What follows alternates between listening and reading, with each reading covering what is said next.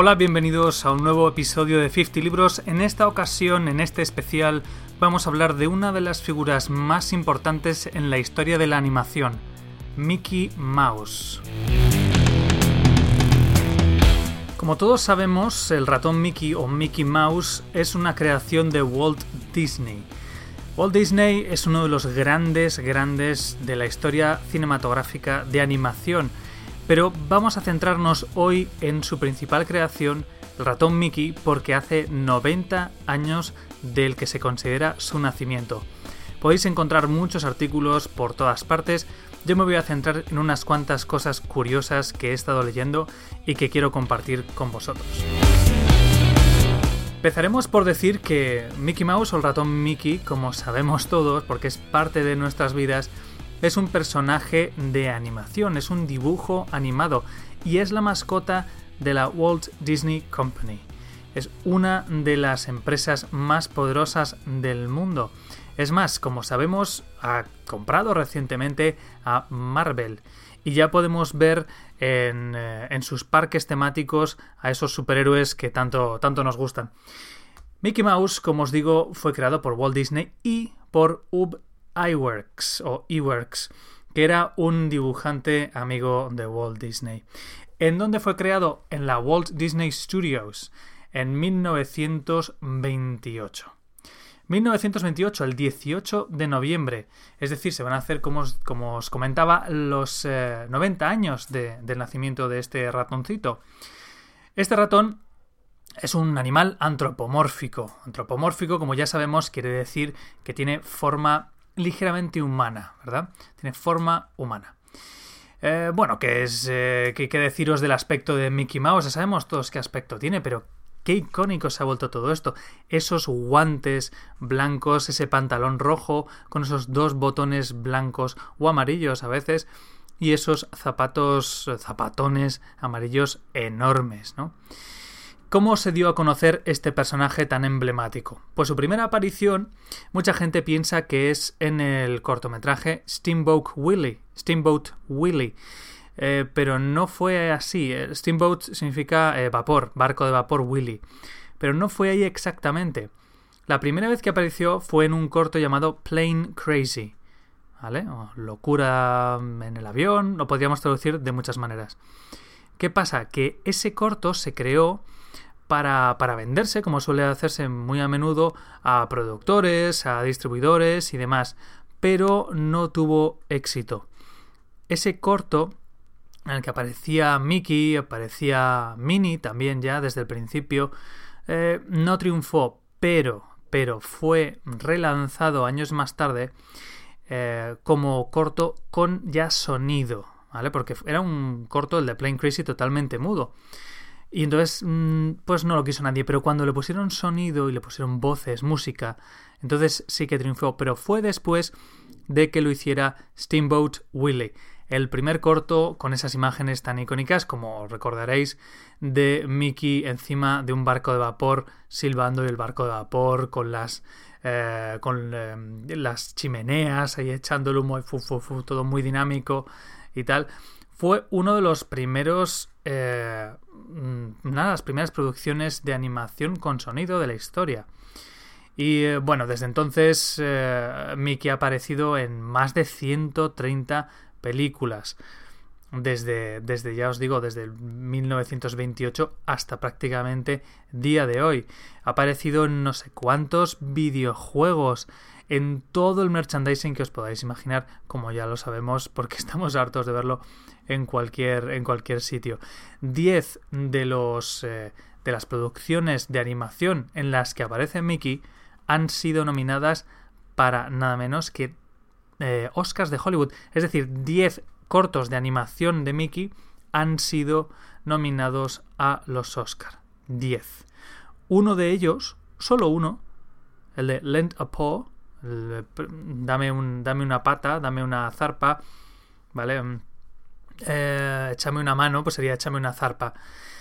Ganó en 1942 el Oscar al mejor corto de animación.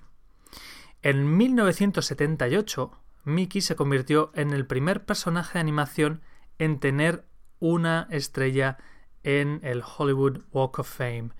Ya sabéis, en la avenida de la fama de Hollywood. En 1930, Mickey también salió en un formato de viñetas, en formato de viñetas, a principios de los años 30. Esto fue pues un exitazo hasta el punto de que estuvieron haciendo la tira cómica durante 45 años ininterrumpidamente, principalmente dibujado por el mismo señor Floyd Gottfredson. Una pasada. Ha tenido muchísimas intervenciones Mickey en todo tipo de medios. Por ejemplo, algo que recordaremos todos de cuando éramos niños, el Mickey Mouse Club o Mickey Mouse Club, que estuvo activo desde el año 55 hasta el año 96. O sea, fijaos qué barbaridad. En fin, una maravilla. Y como os digo, los videojuegos y el merchandising, ¿no? Normalmente a Mickey se le representa junto a Minnie Mouse, su novia, que no es su mujer. Un detalle curioso, pero es verdad. Su perro, Pluto, y sus amigos, el pato Donald y Goofy. Y, como por supuesto sabréis, su némesis, Pete. En fin, sabéis, el bruto este enorme, este perrazo gigantesco, ¿no? ¿Qué más? Aunque tradicionalmente, como suele pasar en su origen, esto es muy curioso, Mickey fue un villano. O sea, Mickey, igual que Mario, y esto dicho tradicionalmente porque es que es una tradición, el que se conviertan los villanos en héroes. Tienen tanto carisma que muchos de ellos se convierten en héroes. Lo podemos ver en el ejemplo de Loki, en Los Vengadores, y podemos verlo en muchos otros sitios. El de Mario, como os decía, que Mario empezó como malo. Mario era el malo de los videojuegos, pero cogió tanta fama y tanto carisma que al final lo reconvirtieron en un héroe. Pues lo mismo pasó con Mickey. Y de hecho Mickey, que fue, como os digo, concebido como una especie de antihéroe, quizá no tan villano, pero sí un antihéroe así civilino y demás. Mickey ha pasado por muchos, como se dice ahora, rebrandings, ¿no? O sea, le han dado una vuelta de tuerca a su personaje con el tiempo, ¿no? Ha pasado, por ejemplo, os acordaréis de ser un personaje que representaba al hombre común, al más común de los mortales, ¿no? Que tenía sus problemas de personita de clase media, incluso clase media baja y baja, ¿no? Muchas veces con fallos personales y de carácter y demás. Es sorprendente que estemos hablando de un ratón animado, ¿no? Un dibujo. Pero es que ha tenido mucha vida este personaje, y como criatura de Walt Disney ha sido cuidada. Le han dado muchísimo carácter, le han dado muchísimo trasfondo, le han dado una familia y le han dado un montón de cosas. Pero de ahí, de ser, como os digo, un average Joe, que dicen en inglés, una persona cualquiera, pasó a ser un héroe, pues aventurero, ¿no? Vamos a decirlo así, un aventurero y un héroe. No un superhéroe, pero sí un héroe, ¿no? ¿Qué más deciros? La verdad es que yo creo que este personaje fue para Disney un salvavidas. Yo os voy a decir porque he estado leyendo un poco sobre la vida de Walt Disney, he estado leyendo pues sobre Mickey, sobre la compañía. Y la verdad es que Walt Disney se tiró a la piscina mucho con este personaje. Estuvo a punto de dejarlo todo, estuvo a punto de dedicarse a otra cosa. Esto suele ser también tradicional en las historias de éxito de grandes emprendedores. Pero se le ocurrió este personajillo, ¿no? Mickey Mouse, que al principio se iba a llamar Mortimer Mouse, ¿vale? Igual esto ya lo sabíais, es bastante famoso, pero no todo el mundo lo sabe. Era Mortimer Mouse. La verdad es que los primeros sketches, los primeros bosquejos o bocetos ya tienen todos los elementos de Mickey Mouse, pero sí que aparte de ser antropomórfico, ahora sí conservaba muchísima estética ratonil, ¿no? Era un ratoncito a dos patas vestido. Pero lo que siempre ha tenido ha sido esas orejas características desde el primer momento. esas orejas redondas completamente, esos ojos, esa línea, ese widow's peak, esa línea de nacimiento del pelo de pico de viuda, eso siempre lo ha tenido, siempre. Fijaos que esto empezó con 4 personas, 4 personitas, ¿vale? Mira, una frase célebre de Walt Disney en Disneylandia, cuando lo inauguraron en el año 54, 27 de octubre del 54. Dijo, solo espero que nunca nos olvidemos de una cosa, que todo esto empezó con un ratoncito. Todo esto empezó con un ratón. Y es verdad. Toda la marca se ha basado en este ratón. Y como os digo, empezaron 4 personas. El Walt Disney Studio principalmente era el animador y dibujante de Mickey, como os digo, Ub Iwerks. Pues estaba también un aprendiz, Les Clark se llamaba, Wilfred Jackson. Todos estos son gente famosísima en el mundo de la animación, pero que al resto de los mortales a lo mejor pues les es desconocido, ¿no? el tema. En fin, aprendieron desde cero, innovaron muchísimo, pero todo basándose en el gran éxito de este ratón, ¿no? Y una de las imágenes más icónicas de todas, ya sé que estoy diciendo icónico mucho, pero es verdad, de todas las que existen hoy en día, son los 3 círculos que conforman la silueta de la cara de Mickey mirando hacia el frente. El círculo grande y los 2 círculos de las orejas. Eso se ha hecho mucho, se han hecho un montón de estudios psicológicos y tal, y es una de las formas más reconocidas en todo el mundo. Fijaos, o sea, es una maravilla. La verdad es que sí que se ha variado un poco la forma, y hubo un animador que empezó a cambiarlo un poquito y demás, pero sí, que se llama Fred Moore, pero al final siempre se ha quedado con eso, ¿no? ¿Qué contaros? Pues de la historia de Mickey Mouse ya os he contado un poquito. Al principio todos fueron cortos de animación en blanco y negro, recordemos. O sea, y siempre solía salir con Minnie, ¿no? Por ejemplo, en Building a Building, que es muy divertido, el 33, que son prácticamente iguales. Si os fijáis en la animación, Minnie es Mickey un poquito con un lacito en lo que son los pantaloncitos y con una florecita saliendo de un mini sombrero, pero el resto son prácticamente iguales. Luego les han ido dando un poquito más de características propias, ¿no? Los films a color empezaron en el año 35, también muy pronto, muy pronto.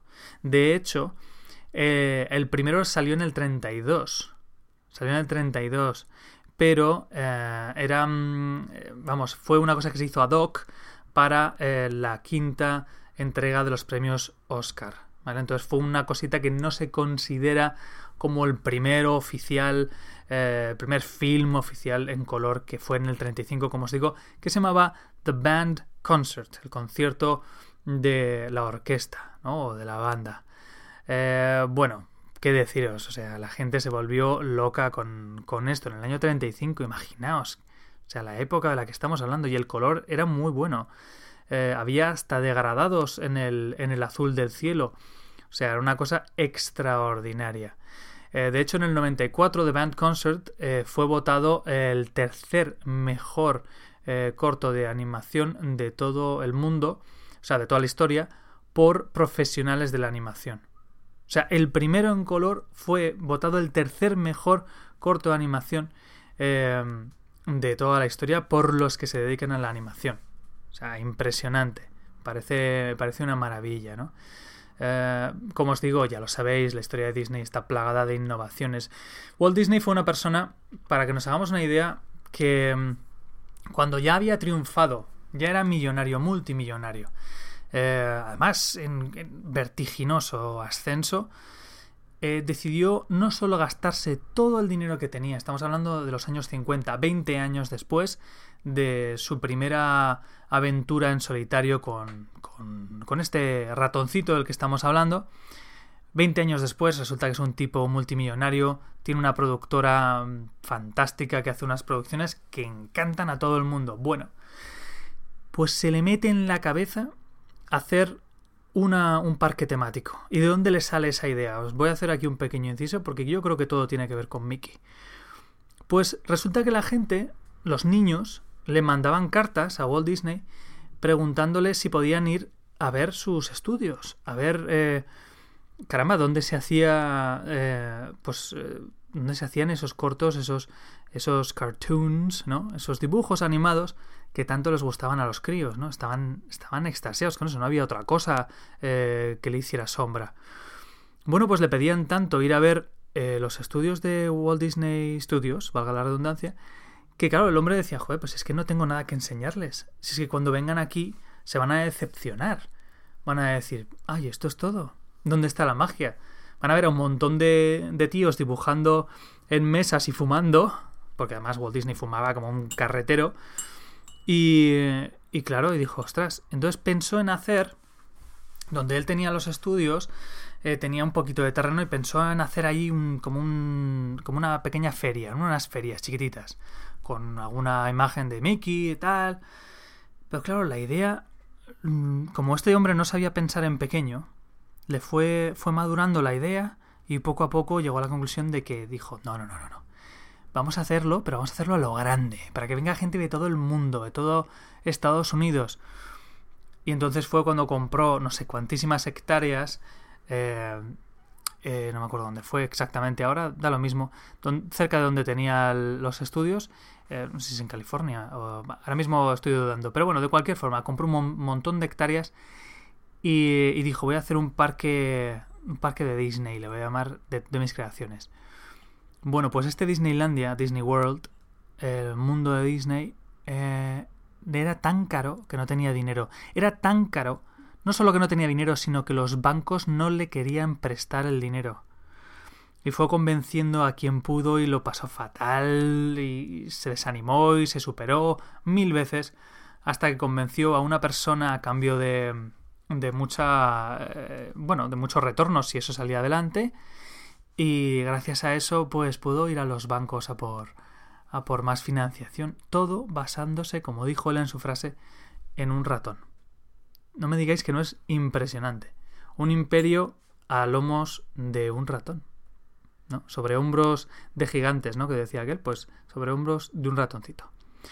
Bueno, como os digo, a Walt Disney siempre le ha gustado la música clásica, los artistas vanguardistas. Recordemos que tenía pensado hacer con Dalí el De Profundis, el poema De Profundis lo iba a diseñar Dalí y los animadores le iban a dar vida. Al final se hizo muchísimas décadas más tarde, pero yo personalmente no lo he visto. Pero bueno, ahí está el De Profundis, ¿no? Pero, ¿qué es lo que sí que hizo Walt Disney? Hizo Fantasia en 1940.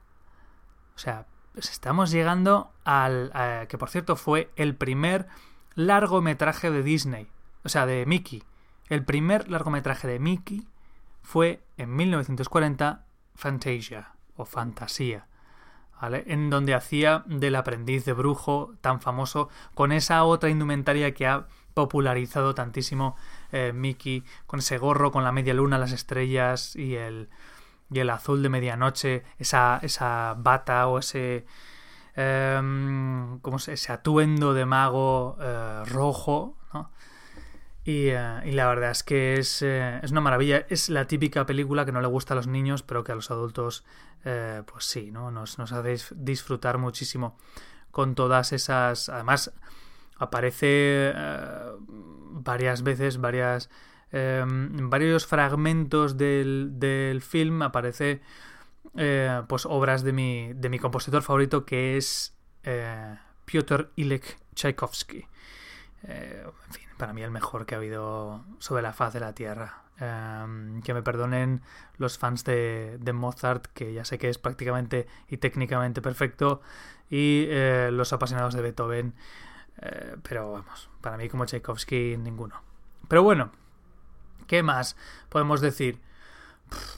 No sé, pues que ha pasado por todos los clásicos Mickey, a lo mejor haciendo El príncipe y el mendigo en 1990, por ejemplo, que tuvo un exitazo brutal, que ahí sí que me pilló a mí de crío y lo pude disfrutar. Ha colaborado con los Muppets, con los teleñecos, ¿sabéis? Con la rana Gustavo y todo esto. Ha tenido 10.000 crossovers, se ha mezclado con un montón de gente. En fin, una maravilla. La verdad es que ha impregnado y ha tenido una influencia sobre muchísimos. Curiosidades. El primer señor, la primera persona que hizo, que dobló a Mickey, que hizo de Mickey, fue el propio Walt Disney durante 18 años.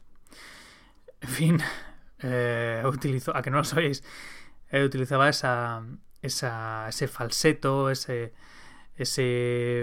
tono impostado sobreagudo, pues para doblarlo. Y qué maravilla, porque está imbuido Mickey de la esencia de Disney, incluso en ese aspecto tan personal, ¿no?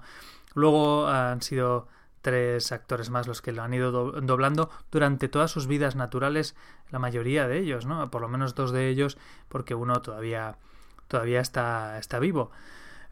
Como os digo, cómics, merchandising, videojuegos. ¿Quién nos recuerda esa? Bueno, a lo mejor no lo conocéis, pero en 1933 salió el primer reloj de Mickey de pulsera, que es precioso, es una maravilla. Ingersoll lo hizo, es la compañía de relojes Ingersoll. Y yo no sé lo que puede costar ahora mismo un reloj de 1933 de Mickey Mouse. Es un reloj de muñeca de la compañía Ingersoll. Si podéis mirarlo en internet, vedlo, porque es una maravilla. O sea, es rollo, qué deciros, Art Deco mezclado con esos protodibujos de Disney, ¿no? Bueno, por supuesto, Mickey, como os digo, ha recibido todo tipo de honores, aparte de la estrella en el Paseo de la Fama de Hollywood, infinidad de galardones, Oscar, ya os digo, ha sido un impacto brutal en la industria, pero más en la vida social de las personas. Incluso se ha usado en política. Y dices, pero ¿cómo que se ha usado? Mucha gente la ha usado en política.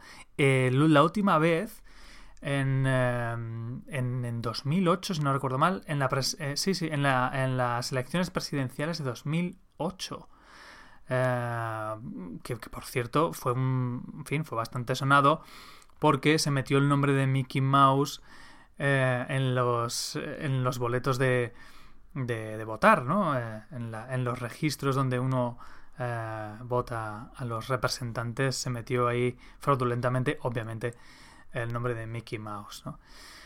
En fin, vamos a ver, a referencias en el cine, en El Padrino 2, por ejemplo, cuando Fredo justifica, cuando le mete la puñalada trapera a Michael, ¿no? En fin, vamos, es que literalmente dice algo así como manda a Fredo a hacer esto, manda a Fredo a hacer lo otro, manda a Fredo a que se ocupe de algún club de noche de Mickey Mouse en algún sitio, como para contraponerlo a cosas de adultos. O sea, es que ha aparecido un montón de cosas. O sea, podríamos estar hablando aquí en Demolition Man, que en el 93 es una de mis películas favoritas de crío. Salía Sylvester Stallone, salía como algo así como peleándose contra una era como una inteligencia artificial que controlaba el coche y está muy bien esa escena, si recordáis. Luego sale la espuma cuando se estrellan y demás. Está francamente bien. Esa película a mí me encantó de crío. Bueno, pues cuando se está peleando ahí con la inteligencia artificial, esta especie de inteligencia artificial que controla el coche, que le dice frena, dice frena ya, y le dice maldita pedazo de mierda Mickey Mouse y tal. Le llama Mickey Mouse porque es como le parece algo de fantasía, ¿no? Entonces está ahí en el imaginario colectivo, ¿no? Este personaje. Bueno, para parodias, todas las que os podáis imaginar. También críticas, en fin, por haber sido usado. Bueno, la verdad es que no me gusta meterme en estas cosas porque hay tanta basura que se vierte sobre la memoria de Walt Disney, sobre sus afinidades y no afinidades, que como bromas están muy bien, pero al final acaban siendo muy destructivas, ¿no? Y ya está. Entonces vamos a dejarlo ahí. Bueno, podríamos estar hablando mucho más, como os digo. A mí es un personaje que me fascina porque por su influencia y por su... no sé, porque a lo mejor lo llevo no sé, metido dentro desde crío. Pero también os diré que no es el personaje de Walt Disney que más me gusta, ni de lejos. Ni de lejos. A mí siempre me gustó mucho más el Pato Donald. El Pato Donald siempre fue mi favorito. Me encantaba cuando se cabreaba. Cuando se cabreaba y en plan...